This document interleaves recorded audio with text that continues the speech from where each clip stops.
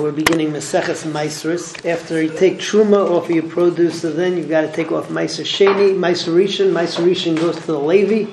Meiser Sheni gets eaten by the Yisrael, but he's got to take it up to Yerushalayim, or be poded, take the money, bring that up to Yerushalayim.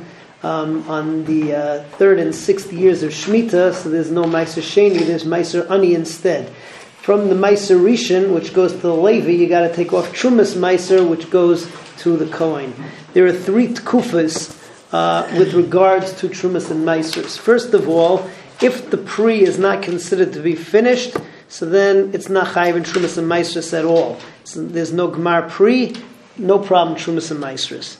From the time of Gemar pri up until the time that it's the avoda in the sada has been finished, so in reality, so you're allowed to eat it midaraisa. However, the Rabbanan came and said that you can't make a sudas kva out of it. You can only eat it derech harai. Once there's Gemar avoda in the sada, so then it depends. If you're going to sell it to the market, you need to take off trumas and maisris, and you can't touch the stuff.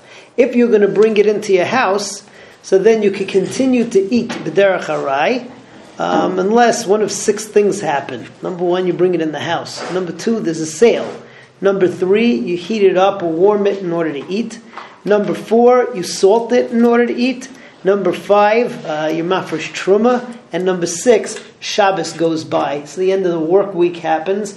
One of those six things happen, that's considered to be tantamount to achnasa l'bayis. And at that point, it becomes usher to eat even b'derech harai. So that's just the hakdama to the Masechta. The first Mishnah here talks about the fact that in order for something to be chayiv and maisris, you need three things. You need, number one, that it's an ochel. Number two, it needs to be have an owner. It can't be hefker. And number three, gidulo min haaretz. There's a machlokas as to whether it has to specifically be tirosh v'yitzar. It has to be what's it called, or tavua tirosh v'yitzar, the grapes and oil and wheat, or whether all peiros are included in that. But our Mishnah just speaks it out vaguely and says gives is open to interpretation. Eichel nishmar v'gidulei min haaretz. The Mishnah also says over here that when you have a pri, so if the pri is edible, it's immediately chayiv in trumas and maisris. If it continues to grow, you chayiv him more. That's all. But something which does not become a pri until the end, so as we spoke out in the Hakdama, it's not chayiv in anything until it's nigmar, until it becomes edible. So let's see Mishnah Aleph inside. Klal amru b'maisris. So klal was said in maisris. Kol shehu eichel, anything that's a food v'nishmar, and it's not hefker, it has an owner. Gidulei min haaretz, it grows from the ground. Chayiv b'maisris is chayiv b'maisris. V'oid klal acher amru. Second klal. Kol shetchilasei eichel v'sefer eichel. Anything that becomes a food early on and just continues to grow, the fruit continues to grow bigger and bigger. Even though he is holding on to it so that it should grow into a bigger food, chayiv. He's still chayiv in trumas once he picks it. Cotton, once he finishes the malacha. Cotton, chayiv cotton begadol, whether it be small, whether it be big. But anything which, when it originally grows, is not a food, but it turns into a food afterwards, you're only chayiv in trumas and maisris once it becomes an eichel. That is Mishnah Aleph. Mishnah Beis just gives us a bunch of examples of different peiros which become an eichel at a certain stage. Now, even if we're going to say the midaraisa, you're only going to be chayiv on grapes, not other fruit, but all the other fruits are chayiv midarabanan.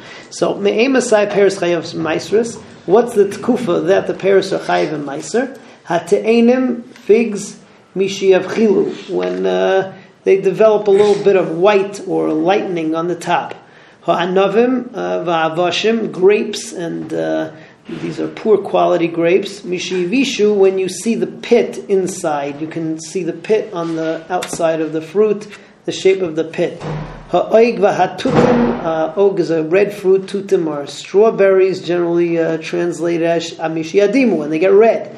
V'chol adumim, and any red fruit, mishiadimu, it goes by when it gets red. Harimainim, pomegranates, mishiyimasu, when they become a bit mushy, that you can, you can squeeze them a little bit. Hatimarim are dates, mishiyatilu seor, when they develop cracks, like dough. Afrasikim is apricots, mishiyatilu gidim, when you see little veins. Hayagoizim, some kind of nuts, mishiyasu magura, when there's a case, right? When you have an airspace between the shell and the nut inside. Rabbi Yehuda argues, Rabbi Yehuda says, Hayagoizim ashkedim, mishiyasu klipa, Egozim and shkedim are almonds, is mishiyasu klipa, is as soon as there's a hard shell, then that immediately becomes chayiv. In Meiser, the halacha is like the Tanakama, unlike Rabbi Yehuda. Have a good night.